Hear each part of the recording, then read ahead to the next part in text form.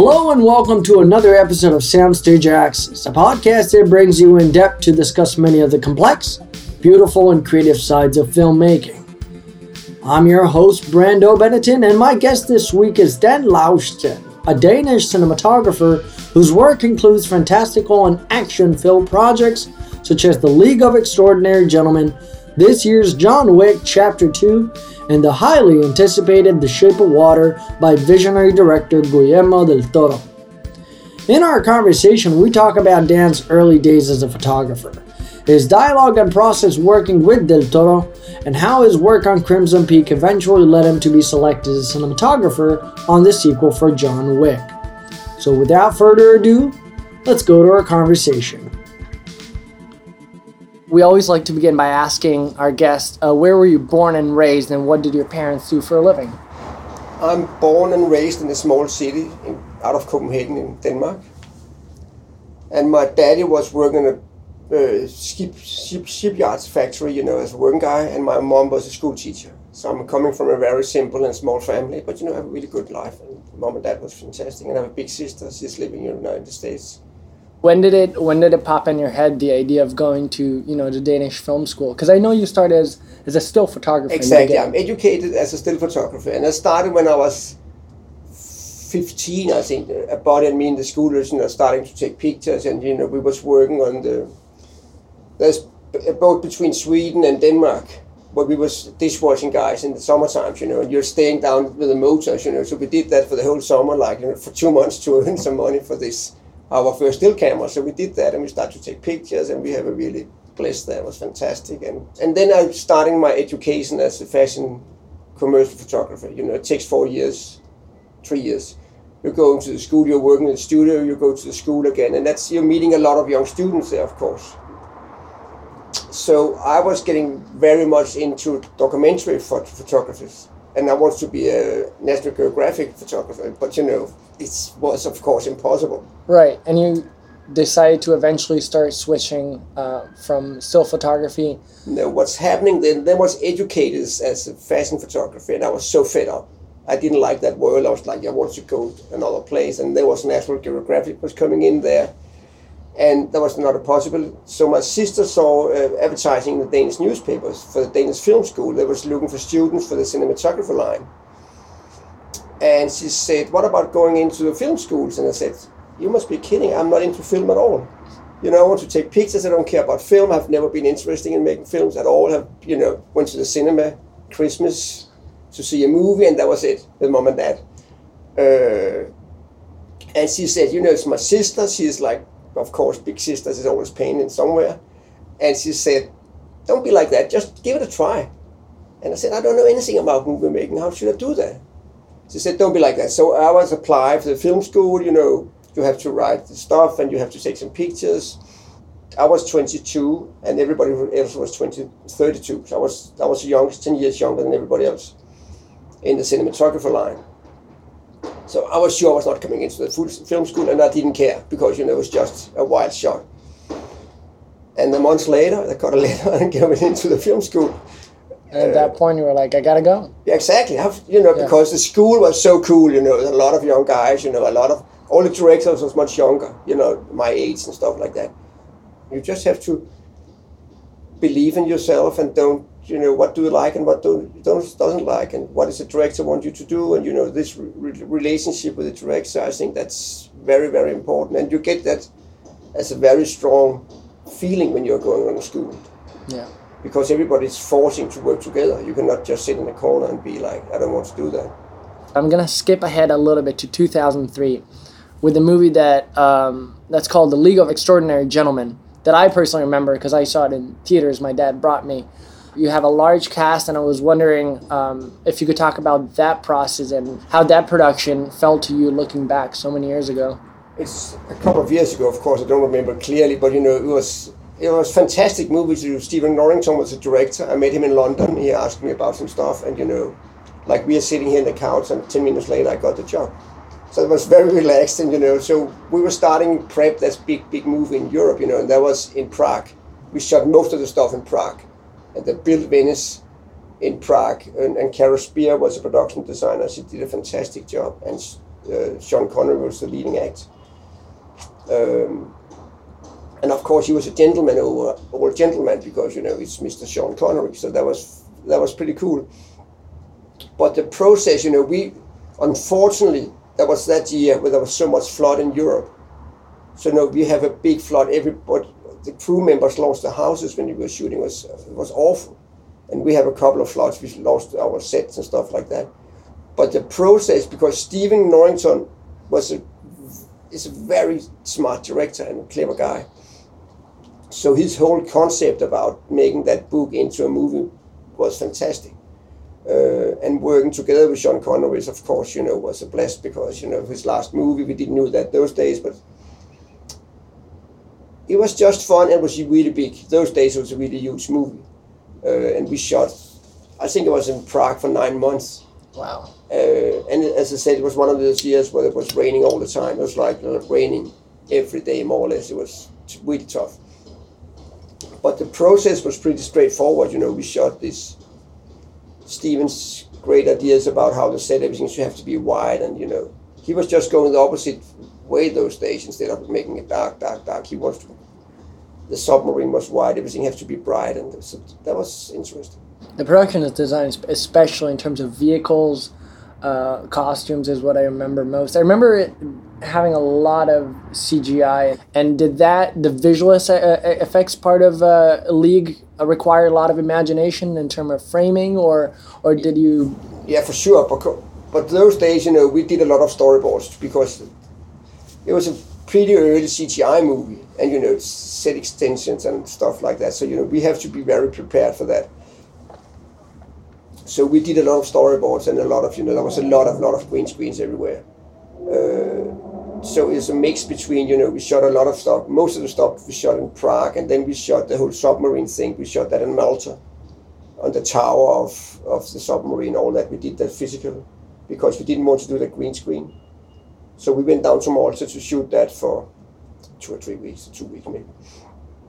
I wanted to take some time, especially to talk about your latest films, because they're especially the ones that people might remember more vividly. And the first question I was going to ask you about, obviously, Crimson Peak. That we were hearing you speak a few days ago about that being your first collaboration with Guillermo since Mimic. That's correct. In 1997, Crimson Peak is 2015, almost 20 years. And I was wondering if Guillermo ever discussed with you what made Crimson Peak be the film for you guys to go back, return, and collaborate on after so many other films you had made. No, we never talked about that. We did Mimic in, what did you say, in 96? 97. 97, some years ago. And that was a fantastic movie. It was his first American movie, and that was my second American movie. So, and that was a very dark movie. So we were sure we were getting fired every day, because it was a really dark movie. And, we shot on film, and it was fantastic. And it was a hard time to shoot it, but a really fun time. A long, tough shoot in Toronto, with a bunch of really nice guys. But then we took a break, and I don't know exactly why we did. It didn't. He asked me a couple of times to do some movies, but you never fit. I couldn't do it, or whatever, any reasons. And then he called me in 2000 and what?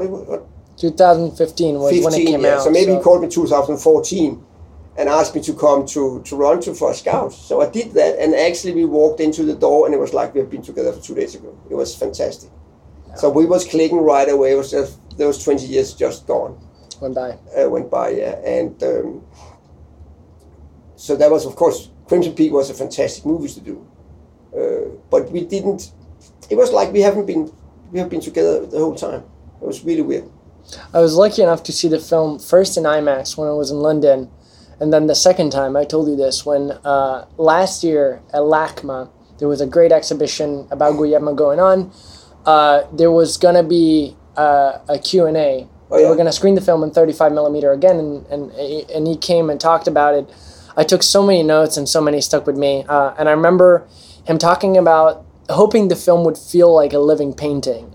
So you've probably been asked about what films you watch as reference, but what about art? What kind of art inspires you, and did you watch any paintings to grab inspiration for the film? Not for Crimson Peak, because Guillermo is a very precise director. You know, he's making a lot of concept drawings, and of course, you know, we like the same way of shooting. You know, we like single light sources. You know, deep shadows. You know, we're not afraid of the darkness, and we like to move the camera a lot.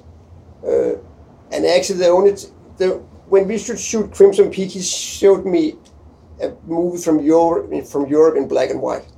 I was like, you know, this looks like this one, but that was black and white, and we shot it very colorful. And I said, okay, but it was a very moody movie, you know, very deep shadows and a lot of camera movement. And we was dreaming about making this old-fashioned, you know, Orson Welles kind of movies, but it doesn't work so well in color, I think, you know. So you cannot do these long shadows and stuff like that. So.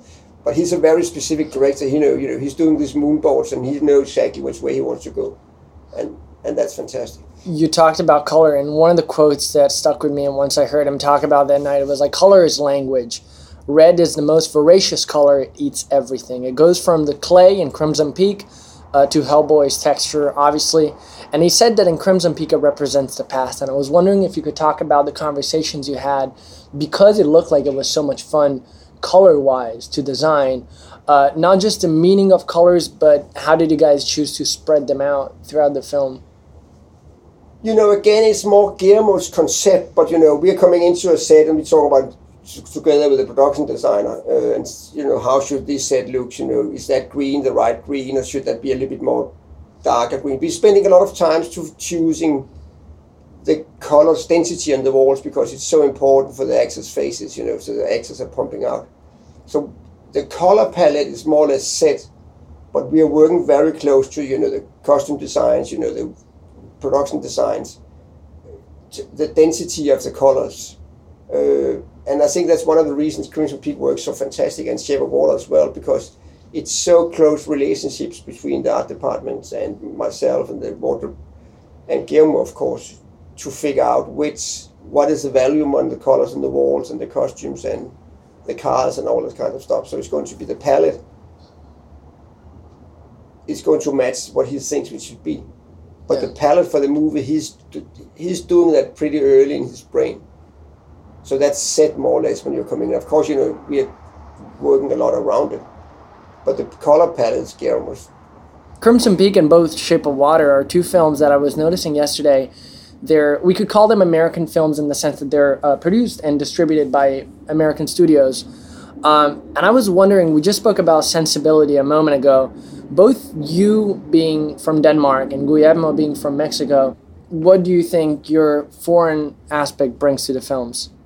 I don't think it doesn't matter where you're born, if you ask me. You know, you can come from all over the world. You know, it's just, I think it's more important the film language you're talking. I'm telling. I think that's the most important, you know. And maybe when you're coming from Europe, we are a little bit less afraid of the darkness, because we are not like, you know, some American movies like, oh, you cannot make a female actor, you know, like in the shadow side and stuff like that, because everything has to be a little bit more glamour, and we don't like that. I don't like that on Guillermo's movie, because of course you can do that on another movie, but I think the contrast in the faces and the lighting and the color is giving much more powerful images.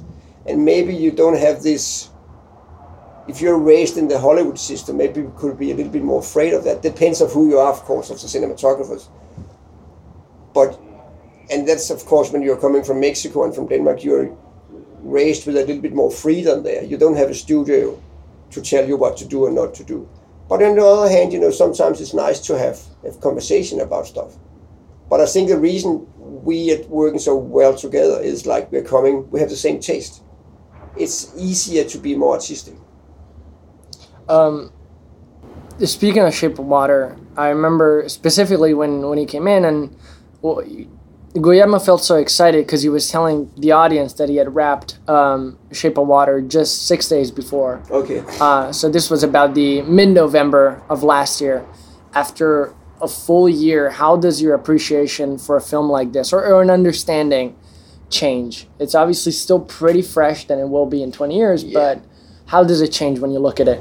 When we should start to do the DI, Guillermo called me and said, I'm not going to be there, and I don't think we should make a DI because it looks so fantastic, the dailies. All what we have done in that movie, all the colors, everything is from the negative, from the camera. We haven't changed any colors in the DI. Not a single one. You know, we did a little bit, or I did because Guillermo was not there so much. We did some power windows, you know, if people know what power windows, you know, you make a corner of the wall a little bit darker, a window a little bit darker or brighter. But we didn't change any colors at all. Not a single color. All the colors is in Crimson Peak is coming from the day we shot it.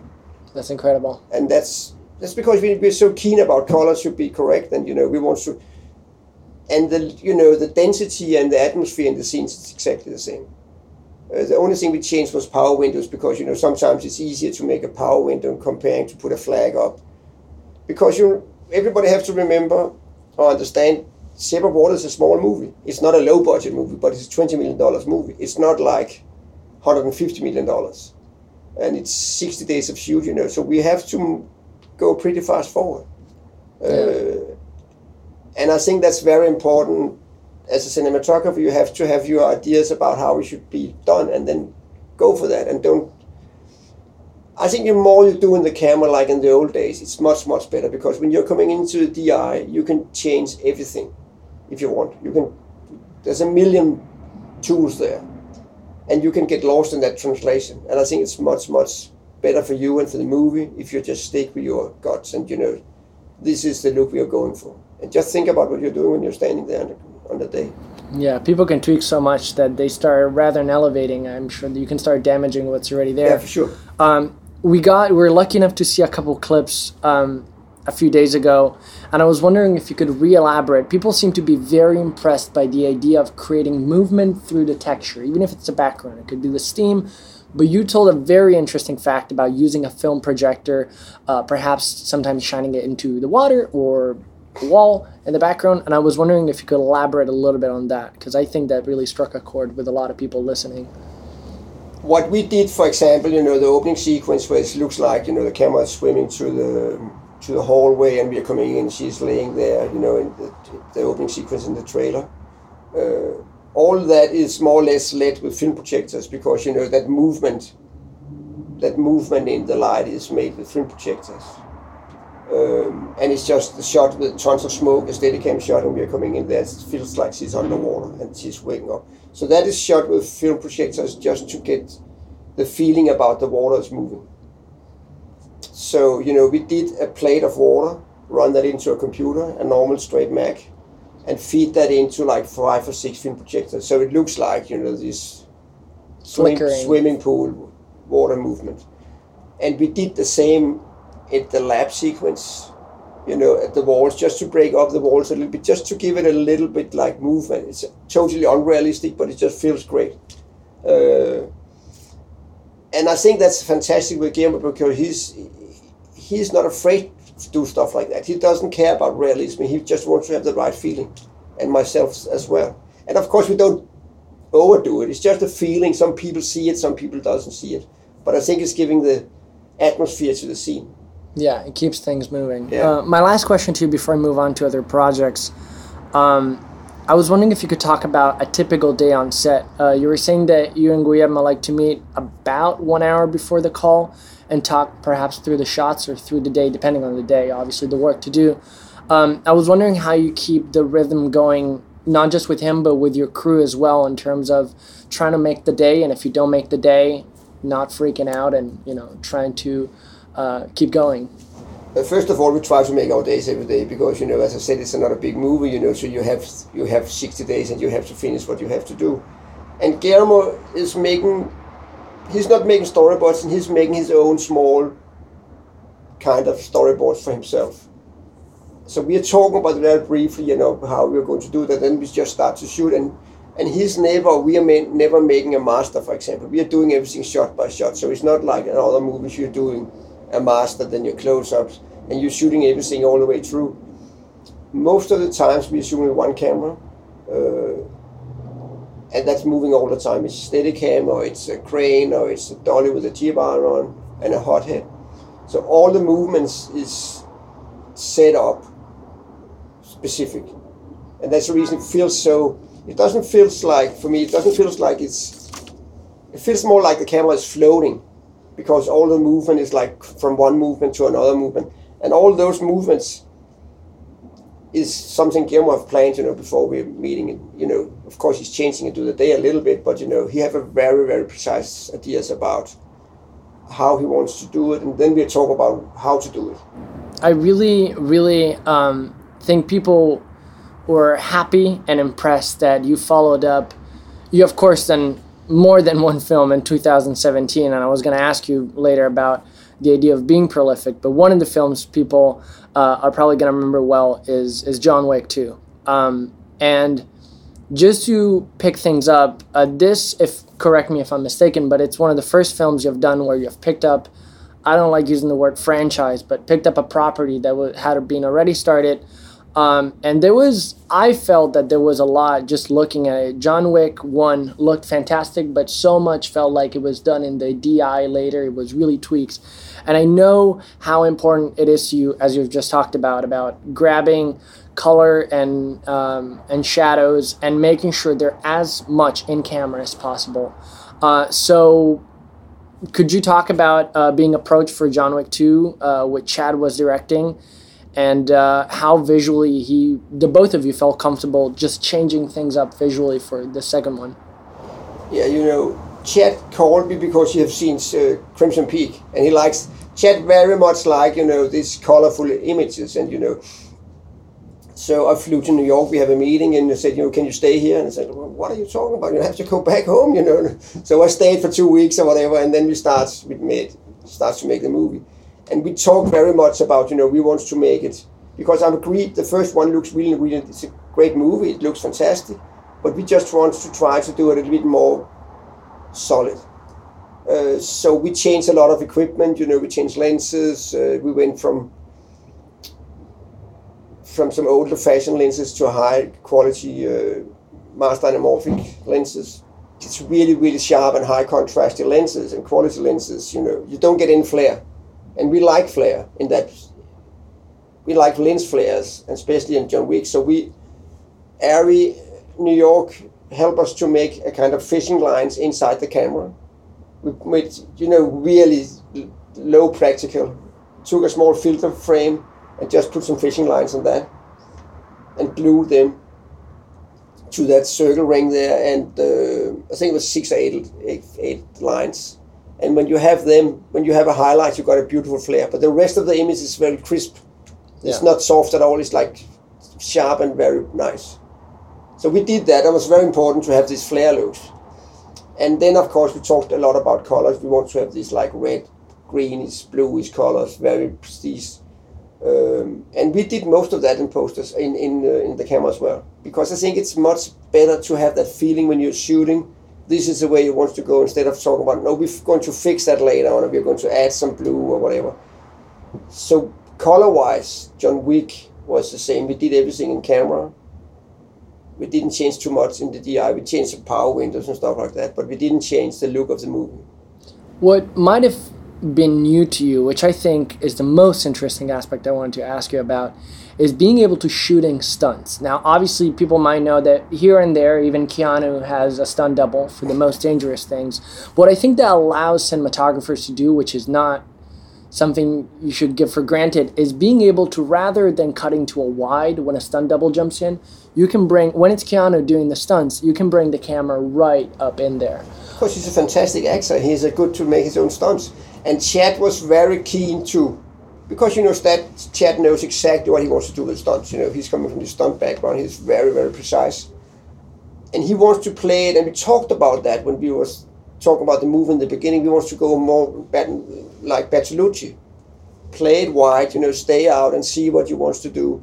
And don't make a million cuts like you do in some of the Chinese movies. There's nothing wrong with that, but we didn't want to do that. We want to go as wide as we can, as long time as we can, and then of course go in with the camera and see it's Keanu. Yeah. And not make like 15 setups like So a lot of the shots, most of the stuff is done with himself. How was shooting in Italy? I was going to ask that. It was fantastic, of course. New York and Italy, that's the two nicest cities in the world. Or maybe Copenhagen and LA as well. Speaking of locations that are so important in John Wick 2, when you go to Rome, How close did you get to discussing where to shoot things, or did you just arrive and the locations had been picked out? And No. We spent a lot of time. We did that. That's the same in all movies. Me and the production designer, the director. We're very keen about the locations, because if you're going to location, you want to be able to make some good shots there and tell the story, of course. So we spent, especially on John Wick, we spent a lot of time in New York and a lot of time in Rome to scout. We spent weeks, because it was so important, to find the right spots. And of course, when you're coming to Rome, you don't know Rome so well. You get a lot of, what about this one? We're making a briefing. The production designer is making a briefing to the production manager on location scout, and we want to go this way and this way, and then we see a million pictures. And then you go out and see that location that looks fantastic on the picture, but when you're standing there, this was not exactly right. So we're spending a lot of time to choose locations. That staircase where they're falling down in Rome, where they have this awful fight there because it's so painful. We spend weeks to find that. Yeah. And especially because when you don't know a city so well, you're afraid of not finding the perfect spot. So you're spending there must be another staircase, there must be something, and you're driving everybody nuts, of course, because there's nothing, and we said, there must be another staircase, so we are running around and watching around in the night time to find one. Yeah. And of course, we don't want, the problem is sometimes when you're location scouting, you can find falling in love with a location you cannot get. And of course, we don't want to see something we cannot get. So there's always a little bit of a battle, why can we not shoot there? So it's always a challenge to find the right spots, but we're spending a lot of time to do that. John Wick was only one of 3 films you made in 2017, and even though maybe American audiences know about the larger films, they should also know that you don't shy away from returning to shoot Danish films, a lot of them. So I was going to ask you, while some cinematographers or any creative individuals on their own might like to do one movie a year and then take a break, how important is it for you to be prolific, to jump from project to project and never get tired? I love to make movies, I think it's fantastic to be in a movie set, and if you get the right project, it's why not, I think it's great. I love to make movies if you're together with the right people. I think the people, the directors, it's much more important than the movies, because you have to go the same way. The director for me is the most important guy at all. Of course, you want to do some great projects, but you cannot tell a good story with a director you not have the same opinion about style and everything, because it's just getting so difficult. There's one more movie that's coming out in January. People might have seen the trailer already, and it's called Proud Mary. You shot it at the beginning of this past year in Massachusetts, Boston specifically. What could people expect from a film like that? Hopefully it's going to be John Wick again with some female, the Taraji, she was a fantastic female actor. Some action, a kind of, it's not a love story, but it's a very tight relationship with a woman and a boy. And, as you can see in the trailer, it's like action stuff. I haven't seen the movie, it's not done yet, so, but the screenplay was great, and everybody, all the cast and the director and the whole setup was a bunch of really nice guys. I want to close with a beautiful quote and a question to you. One of the things Guillermo was talking about, he said something that really stuck with me. It was 70% of your own art will be unexplained, but you need to hold on and know the other 30% so you can keep the conversation going with yourself. So I was going to ask you, what is that conversation like for you in terms of the work you've produced and the work you're looking to produce? You always want to do something better. I'm never satisfied with my job. I say, why didn't I do that, and why did you? And I think that's a very powerful thing, just to try to do it better every time.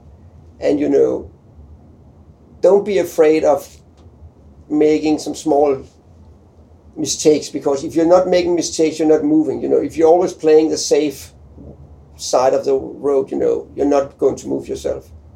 And of course, you have to do that with your director. You have to take some chances, and sometimes it's works and sometimes it doesn't work. Hopefully most of the times it works, because you don't want to make too many mistakes. But I think it's important to push yourself into something new and not only think, oh, I did that last time, I'm going to do that again. And don't be afraid of the darkness, don't be afraid of anything new, because it's just going to open your mind. And there you have it, folks. I would like to thank Dan for being so generous with his time. Also, a big thank you to our sound engineer, Nate Jackets, for recording this conversation, and especially to our sound mixer, Eric Boss, for working around the clock to get this episode out in time for the release of The Shape of Water. The film currently holds a 95% score on Rotten Tomatoes and 7 Golden Globe nominations. It is a testament to the imaginative sensibility of Del Toro's talent as a storyteller. We love the film, and highly encourage you to check it out on the big screen when it opens near you. Thanks again, and stay tuned for upcoming episodes with new guests, including composers David Arnold and David Newman. I'm Brando Benetton, and you have been listening to Soundstage Access.